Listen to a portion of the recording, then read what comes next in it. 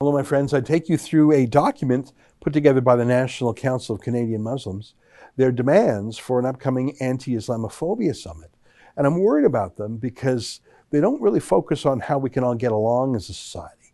They focus more about demonizing people they don't like, censoring people they don't like, and just as troubling, taking powers and independence away from the actual border guards and security that keep our country safe.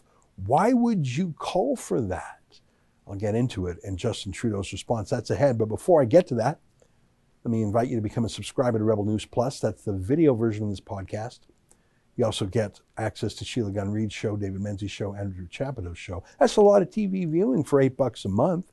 It's about half the price of Netflix. Just go to rebelnews.com and click subscribe. Here's today's podcast.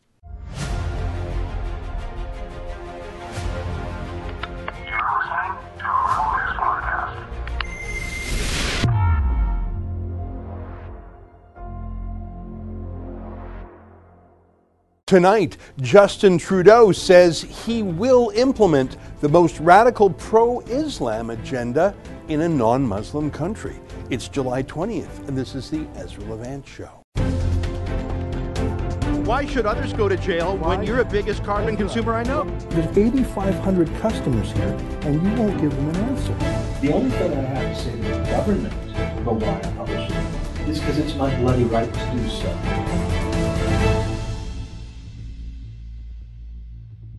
Another Christian church was torched. I don't know the total count of churches burnt or vandalized in the past few months. I think our friends at True North actually have a map they're making. Last I checked, it was 43 churches, so I suppose this makes 44.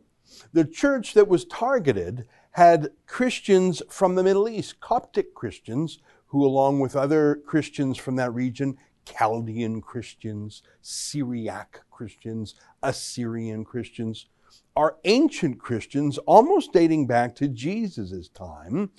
It was a Christian land once, the plains of Nineveh. You remember that from your Bible.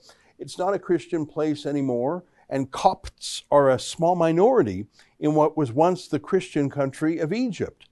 Many of them flee to Canada and other places in the West to escape this very thing. And in Canada now, their church is torched. Not a word from our Prime Minister, though. I should point out that Egypt's Muslim president, al-Sisi, when a Coptic Christian church was bombed recently, went to that church in solidarity. The Muslim president of Egypt went to a Coptic Christian church in solidarity, and our Prime Minister doesn't have a word to say as we come upon 4 churches that have been torched or vandalized. But there's other hate that fits with Trudeau's narrative. We're on the eve of an anti-Semitism conference. I think that's probably a good idea because anti-Semitism is growing across the West. It's growing particularly within Justin Trudeau's own party. But I noticed that the only Jewish leader of a political party in Canada, Annamie Paul is her name, the leader of the Green Party, was not allowed to attend. Justin Trudeau has brought all his liberal friends, some of whom are in Parliament, many of whom are not. They're invited, but Trudeau certainly doesn't like this Annamie Paul, which tells me maybe I like her a little bit more than I normally would. And of course, the big project is an anti-Islamophobia summit. This is going to be interesting because there's a difference between being critical of Islam, the religion, and being critical of Muslims, discriminating against ordinary Muslims. And I think it's a very important distinction. Islam, the religion, the philosophy, political Islam, these are all ideas. And of course, every idea ought to be able to be criticized, at least in a free country.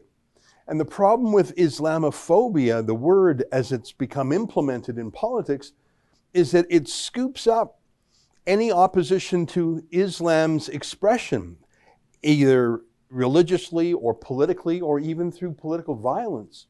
And it calls that anti-Islam hatred on par with hating an individual, discriminating against an individual. I'm worried about this anti-Islamophobia summit for that very reason. I don't support discriminating against people or picking on people, let alone violence on people based on religion. I certainly don't oppose that.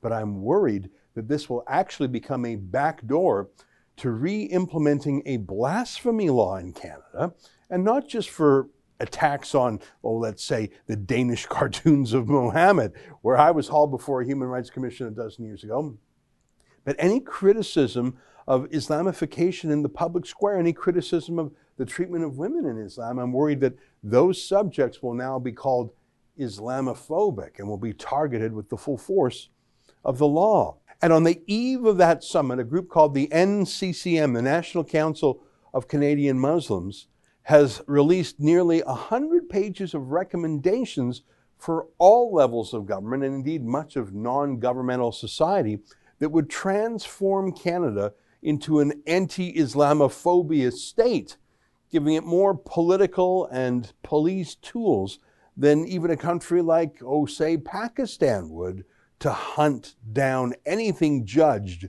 to be critical of Islam. That's my worry. The group, NCCM, formerly was called CARECAN, the Canadian branch of CARE, Council of American Islamic Relations, a group that a U.S. judge once said was linked to the Muslim Brotherhood.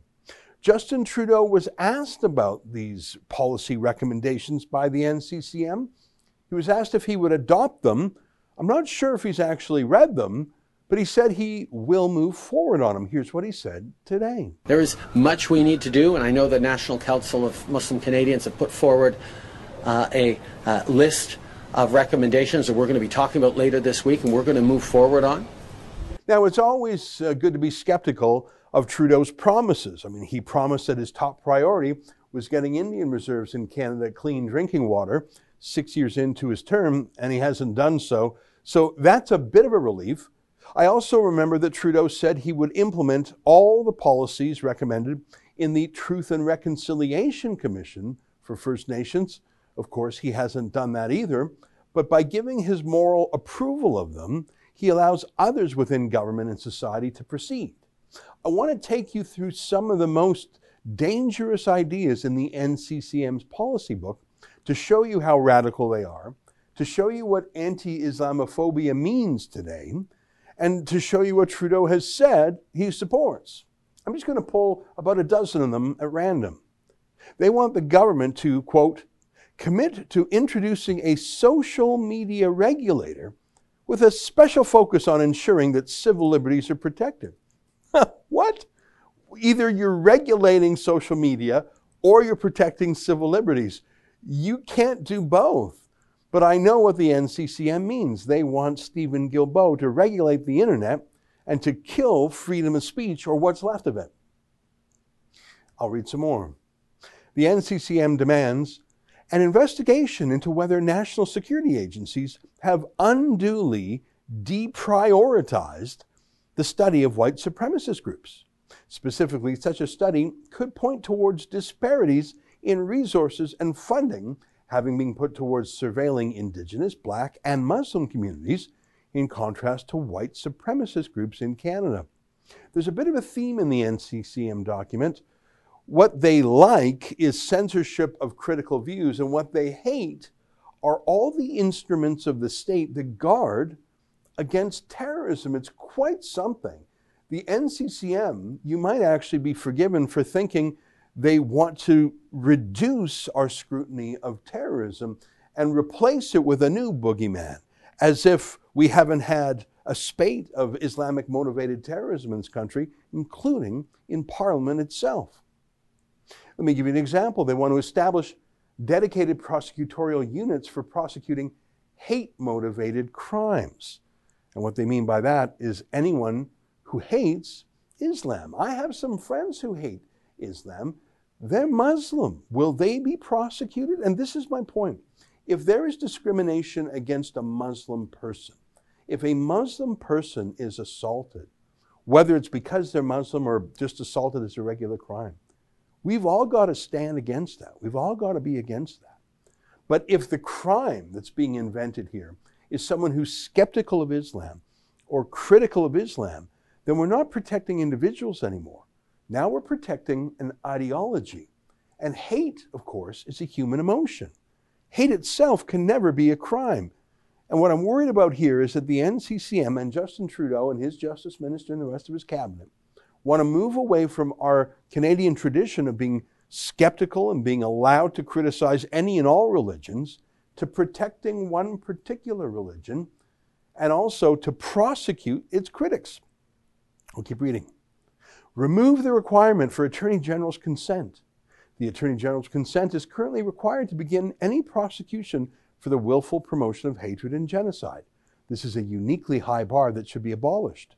The same should go for any future freestanding provisions around hate-motivated crimes. I said that emotions should never be criminalized, but of course our criminal code does criminalize promoting hatred against an identifiable group. Now I say again, I'm against promoting hatred against an identifiable group. I don't like that in our criminal code. I think emotions should not be legislated. Actions should be. But at least that criminal code provision requires the Attorney General to review the case and personally approve the prosecution. That's not much of a limiting force, but it does mean that no individual prosecutor or cop can go around laying charges for such an extreme political offenses. It recognizes that prosecuting someone for feelings or hate crimes is inherently political, and so it makes the government of the day own that prosecution. The NCCM obviously wants more prosecutions, and they think that they can find some cops or some prosecutors to do it much more casually than the Justice Minister, and I think they're right. And I'm worried that Trudeau says he's going to move on these issues. I'll keep reading. The potential introduction of a public interest-based defamation fund for Canadians who were smeared on the basis of hate. What? Defamation, I'm familiar with it because, of course, we give and we receive it here at Rebel News in the courts. Defamation is a civil suit where if there's someone who has said something really mean about you, you can hire a lawyer, go to court, and protect your reputation. If you win, you'll get money. If you lose, you'll have to pay the other side. The NCCM obviously wants to go around hunting their enemies, but they either don't think they can find a lawyer to do it on contingency, or they don't think they can crowdfund it, or they basically want you and me to pay lawyers to hunt down any of their enemies. I've never seen anything so bizarre in my life. This next one here, they use the word CVE, that stands for Countering Violent Extremism, but look what they mean by that. Until there is a coherent set of policies enshrined to prevent the profiling and mass surveillance of our communities, pause the mandated Countering Violent Extremism programs at the federal level and require Public Safety Canada to develop out a new program in consultation with racialized communities for broader public safety. Boy, that's a lot of words saying stop looking for terrorists. Just shut it all down till we can figure out what's up. Does that really promote Muslims? Does that really serve the interests of ordinary Muslims in the Canadian community? Or is that a very specific rocket fired at our counterterrorism police? It's a very strange thing to bundle up in anti-Islamophobia. If you're afraid of terrorists, you're afraid of terrorists, whether they're Sikh or Tamil or Muslim. But here the NCCM says it's Islamophobic to be tracking and hunting for terrorists. I don't think that's right. So surveil your enemies. They want the entire social media regulated. They want the ability to prosecute and sue in civil court ordinary Canadians, but they want the surveillance of possible terrorists nipped in the bud. They also really, really hate Revenue Canada, but not for the reasons you and I might. They hate the fact that Revenue Canada scrutinizes charities that have been found to give money to terrorist groups overseas. CRA reform. Suspend the Canada Revenue Agency's Review and Analysis Division pending review of Canada's risk-based assessment model and its national strategy to combat extremism and radicalization. You want to stop that? You want to stop that. Do you see what I mean? Do you see why I'm worried that anti-Islamophobia isn't about stopping people from picking on Muslims? It's about stopping the government for protecting Canada either against terrorists or terrorist fundraising, and it's about stopping people who have legitimate criticisms of political Islam or, frankly, religious Islam. I'll keep reading. Suspend discretionary use of revocation power where anti-terrorism financing or counter-radicalization policies inform the audit. So you don't want charities to be revoked if they're found to be supporting radicalization? Whose side are you on? Enhance transparency between the CRA's Charities Directorate and charities audited under suspicion of terrorism financing and or radicalization. So they want the anti-terrorism police to have to share more with the terrorist link groups they're defunding. They want to know what our police know. Provide anti-bias training and greater guidance to government officers and regularly assess whether their discretionary decisions are biased based on race or religious affiliation. They go on and on about the Canadian Border Guards, this whole section. Establish a new oversight body specifically for the CBSA, that's the Border Security Agency. If your focus is everyday life people who don't like Muslims, why are you having so many of your proposals focused on reining in the guys who are supposed to keep out foreign terrorists? What's that even got to do with the case of Canadian Muslims? I don't think this is a good faith recommendation. I'll keep reading. Media representation.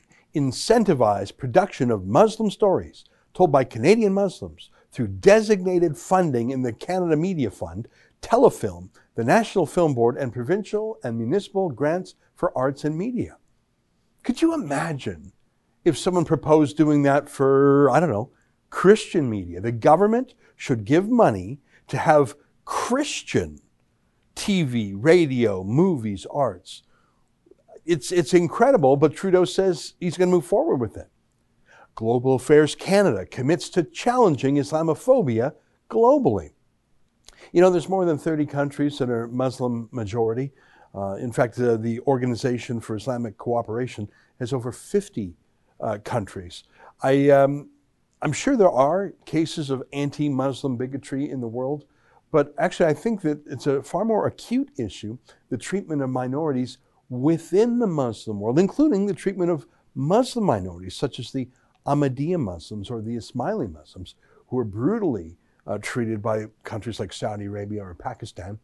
And then, of course, the Christians in places like Egypt, Pakistan, even in Muslim areas of Nigeria and in Syria, Iraq.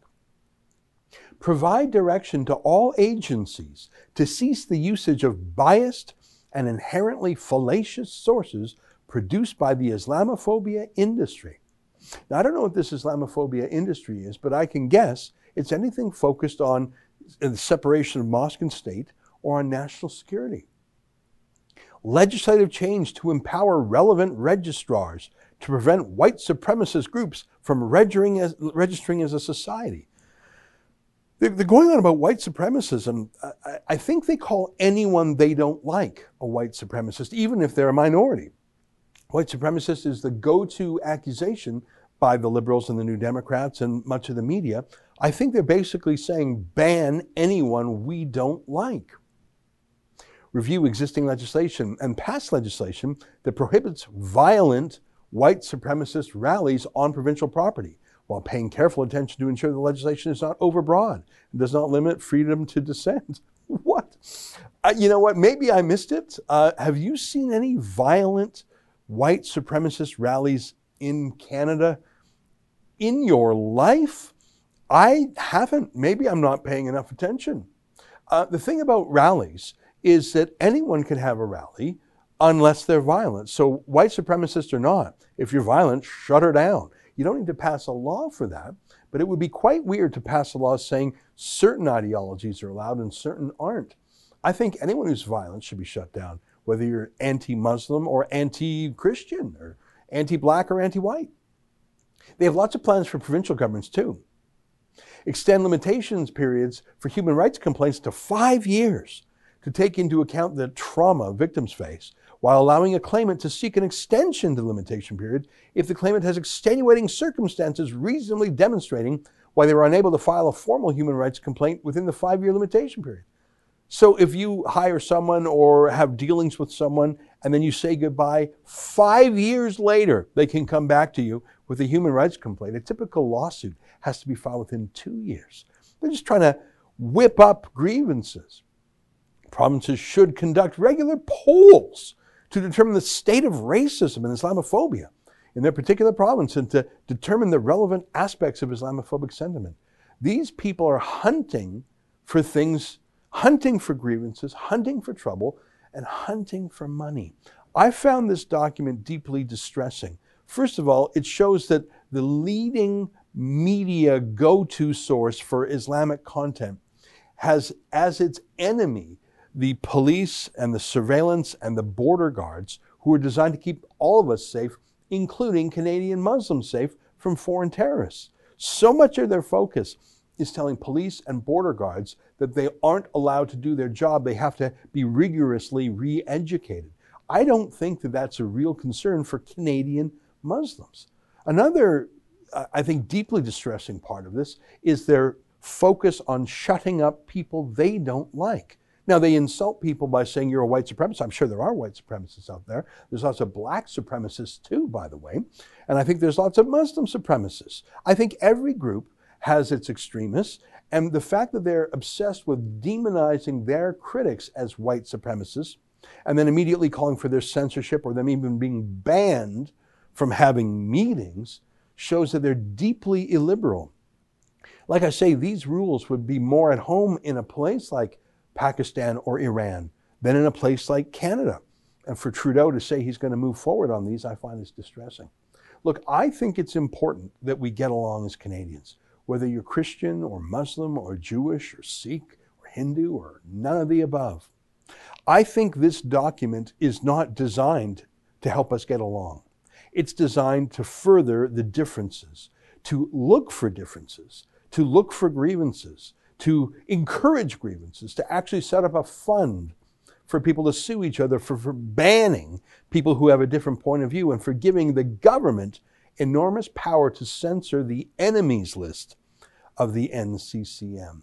Yeah, it's pretty clear that they are, in fact, a kindred spirit to their U.S. mother group that was said by a U.S. judge to be linked to the Muslim Brotherhood.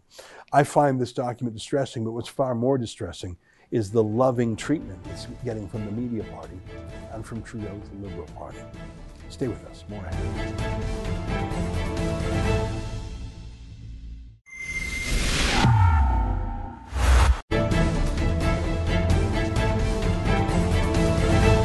Well, last week was a bit odd. You saw President Joe Biden accuse Facebook of actually killing people. Remember that? Here's a clip.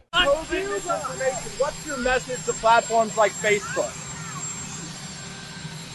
They're killing people.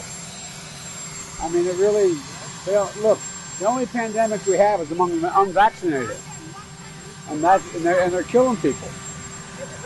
That was odd because, of course, the Democrats and the tech companies are so often in collusion. They work together. There's a revolving door between working in the Democrat Party and working in big tech companies like Twitter, Facebook, YouTube, Google, etc. It's the same up here in Canada. You may not know this because the mainstream media doesn't talk about it a lot, but the boss for Facebook Canada, in charge of their policy, including censorship, is a man named Kevin Chan, who is less famous for having worked in the leader's office of the Liberal Party of Canada.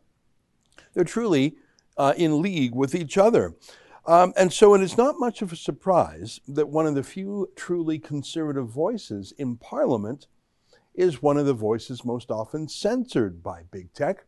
Take a look at this tweet from Twitter. It's a notification from Twitter to Derek Sloan, the MP for Hastings, Lennox, and Addington. He made a pretty, uncontroversial comment. I'll just read it in full. The combination of vaccine injuries and the extremely low risk that COVID poses to the young have convinced ministers in the UK to do the right thing. Where is this common sense in Canada? And then there's a link, if you can see. The link is to an underlying story, I believe it was from Reuters, which simply had that information. I don't know if you know this, but Canada is racing towards vaccinating youngsters. In the UK, they've held the line. Derek Sloan accurately retweeted that story with a comment of his own. And yet, as you can see, Twitter suspended the MP from his right to speak. So much for freedom of speech. It's not the first time that Derek Sloan is being censored.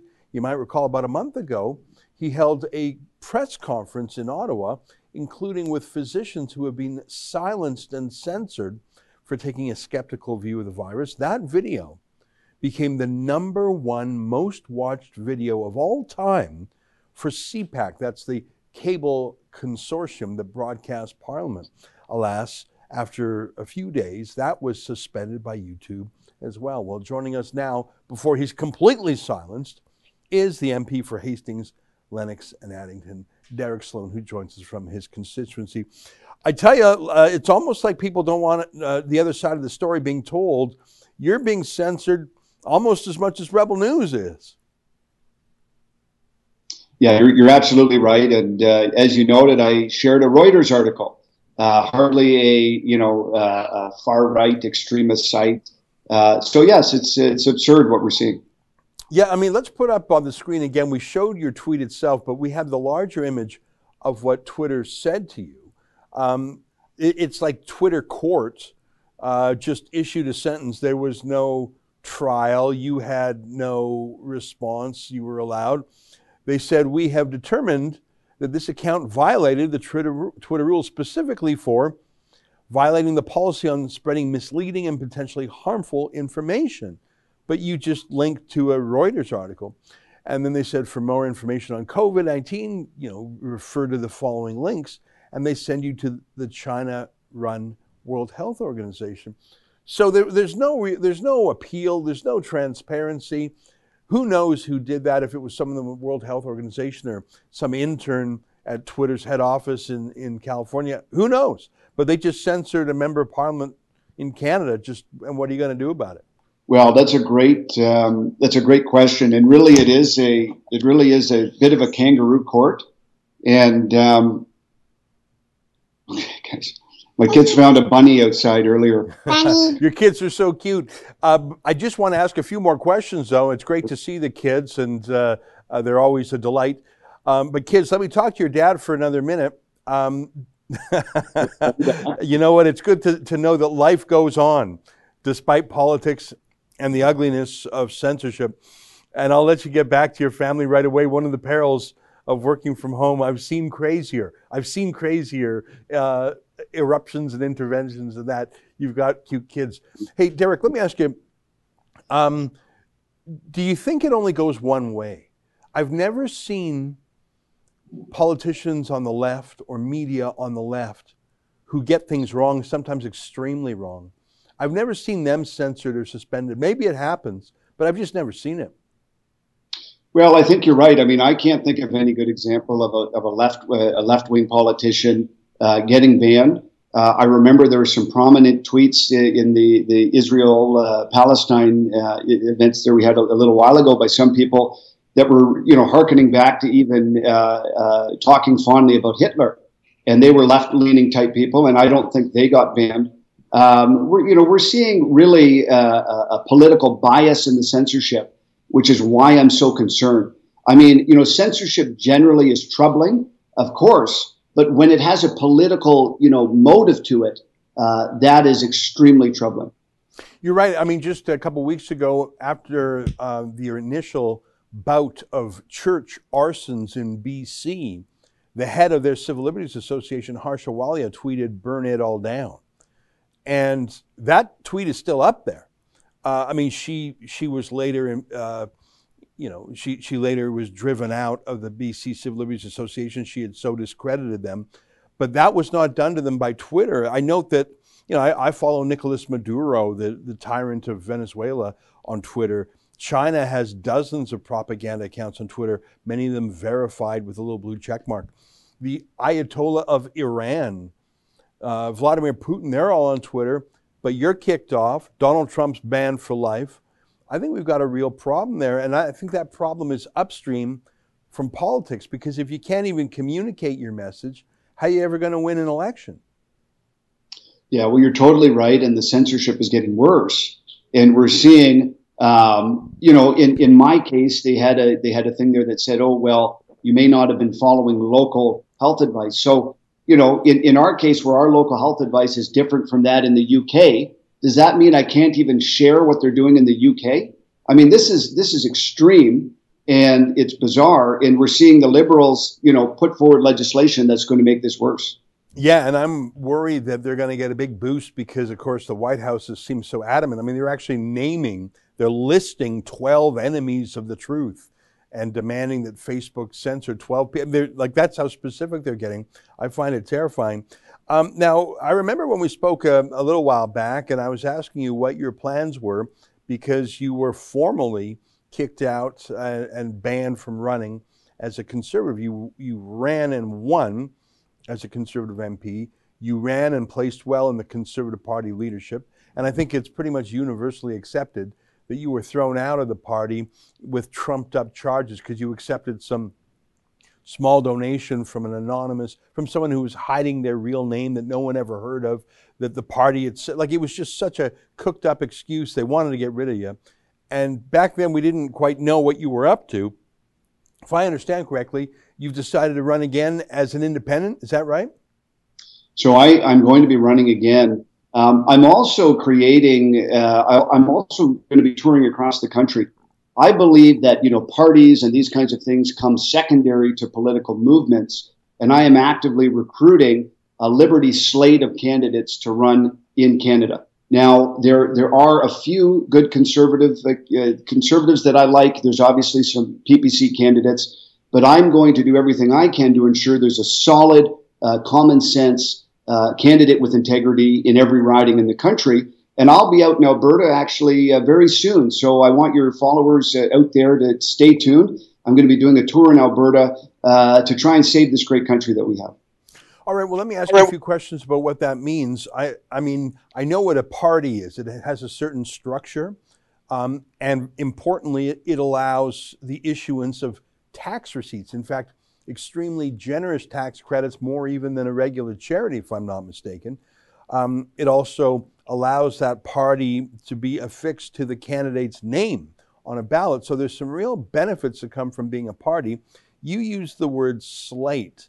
I don't know if that has any legal meaning. It's just a group of people. Would these people just all be independents, or, as you mentioned, would some of them be PPC? How does this overlap with what Maxime Bernier's party is doing? You mentioned conservatives. Would any Conservative Party of Canada person be on the slate? Help me understand what you mean. Well, I want to ensure that there is a candidate worth voting for in every single riding in the country. Now, you mentioned different organizational things. In the long run, all of those options are on the table, and I'm actively looking at several of them. I want to make sure that if an election is called in August, as some of the rumors say, that in as large a portion of the country as possible, there is a candidate worth voting for. So there are different, in some cases that might be a conservative. In many cases, it won't be. But this is the type of thing that I want to make sure is in place in the event of an early election. You know what? I see I see a number of people who are skeptics about the lockdown, who are voices for what I would call freedom or liberty. But there's a disunity there, a splitism. I see it provincially in Ontario. I see it provincially in Alberta, where they're creating more parties. And I get it. People have their particular vision, but the left calls that splitism.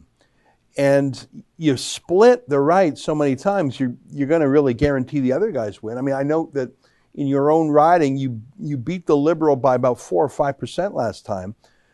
So, I mean, it's going to be an uphill battle for you to collect the majority of the votes.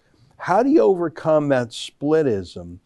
Not just you, but how does what remains of the Liberty movement? How, provincially in Ontario, you got Roman Baber, you got Randy Hillier, you got Jim and Belinda Karahelios, and they each sort of feel to me like they want to be the boss.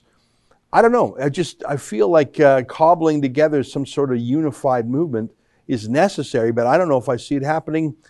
Certainly not in time for the next election. Am I wrong in my hunch? Well, unity is always imperative, and it's incumbent upon all of us to work towards that. I do think, though, that no matter what happens, we need to make sure that we have a reasonable alternative that's ready. And, you know, as far as I'm concerned, the Conservative Party as a structure, there are a few MPs that I would still endorse, but as a structure is not, capable of winning. And even if by some miracle they did, our country would not be way better off than it is now. It's the same policies, just not quite as extreme as the Liberals. So we need to have a true Canadian alternative. And at this point in the game, with an election looming, it could be, several groups of people working together. And you mentioned a few of them. But we need to make sure that all hands are on deck. And as far as I'm concerned, I'm hoping to unify the movement along with others. But I do also believe that, you know, even if we had several options, only one of them will win the hearts and minds of Canadians. And hopefully we can come together as a group and win the hearts and minds of Canadians united. But I do think it is possible. Yeah. You know what? I just have one more comment. I don't want to come across as a naysayer. I regard myself as a fan of yours. I believe you're strong in policy. I think you're an excellent communicator. I think the attacks on you, both in the media and by the Conservative Party, were trumped up. But I do have a real question that I would put to anyone who says what you say. And that is, I happened to, when I was a young man, so many years ago in the 20th century, I saw Preston Manning build a party from scratch. And now there's 338 ridings, like just to travel to 10 provinces and 3 territories, just to vet the candidates. Preston was on the road 200 plus days a year. And it was hard work building the people infrastructure. I mean, I guess it's a little bit different these days with the internet, but you still have to find good people, good candidates, good door knockers, good donors.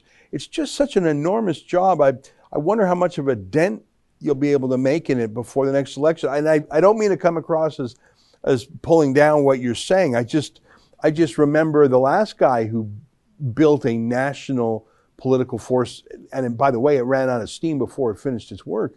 And it was a 10-year project for Preston Manning. It was more than that. Well, you know what? I don't intend to say that I'm going to do it by myself. And there's other groups that have already laid the foundations. And of course, even this past year of the Liberty Movement working in its own way has been laying the seeds. But I do think that more than ever, Canadians are looking and hoping for a alternative to what we have.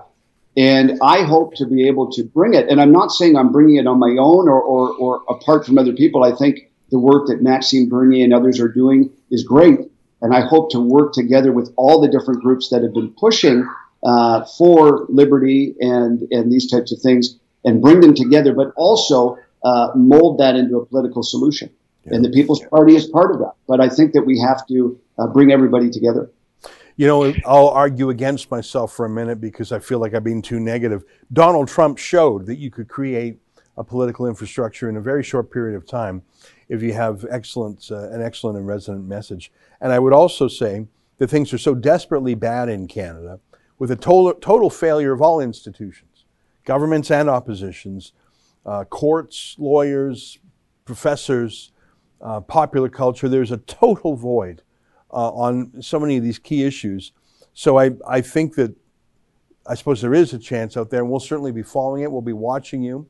We'll be watching you in your riding of Hastings, Lennox, and Addington, excuse me, that's the old name for the riding. And listen, it's great to see you fighting out there, and I'm sure no matter what happens, if it's a new party or your own riding or some new entity, I'm sure it'll be worth following. And I appreciate you giving us an update. Well, I appreciate it. And all I can say is whether we succeed or fail, someone must try. And I've dedicated my work in politics right now to saving this country with whoever wants to join me. And there's many good people out there, and I meet them all the time. And I'm just so thankful to see so many people on the ground. And the work that you're doing at Rebel is part of it as well. So thank you so much. Well, right on. Now, what's the website that people can find out more? Or let's say someone's watching this and they want to meet up with you out west or electronically. Is there a website they should go to? If they can go to www.dereksloan.ca, sign up for my emails, and you'll get briefed on all that's going on out there. All right. Well, great to see you again, and great to see your kids again. They're a hoot, and it sounds like they're living a normal life as best they can in these crazy times. Nice to see you again, Derek. Thanks so much. Talk to you soon. Right on. There you have it, Derek Sloan, the MP for Hastings, Lennox, and Addington. I did get that name right. There used to be a Frontenac in there, too, in the olden days. And he joined us from his riding via Skype. Stay with us. More ahead.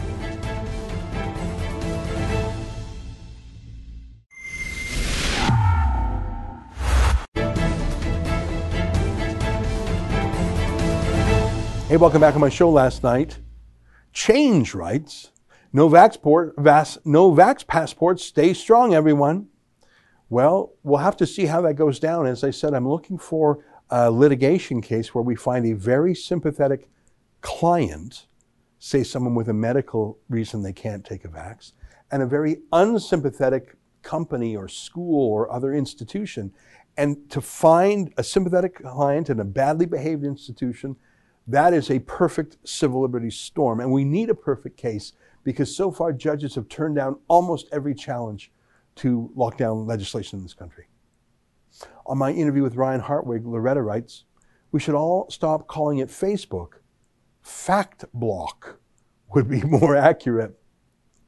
Yeah, you know, it's incredible. Facebook has really set itself up as the Supreme Court for the world. But they're not applying our liberal standards of law. And of course, their rulings are done secretly. I thought if you're referring to that Scandinavian censorship boss, it was very chilling just how blasé he was about, oh yeah, we have a list of people that you can't talk about. You can't even say their name unless you're attacking them. And I haven't seen the list, but I trust that it's fair. And there's really no way to get off the list while you're on the list. And we're your new overlords. So bend the knee. I find it terrifying. What's even more terrifying is that Joe Biden has said Facebook's not going far enough. He's demanding that they nuke 12 specific people on Facebook and Instagram that Joe Biden says are saying the wrong thing. And the deputy press secretary specifically said conservatives need to be cracked down on. I think we're in for dark days. We'll do our best here at Rebel News. Until tomorrow, on behalf of all of us here, to you at home, good night, and keep fighting for freedom.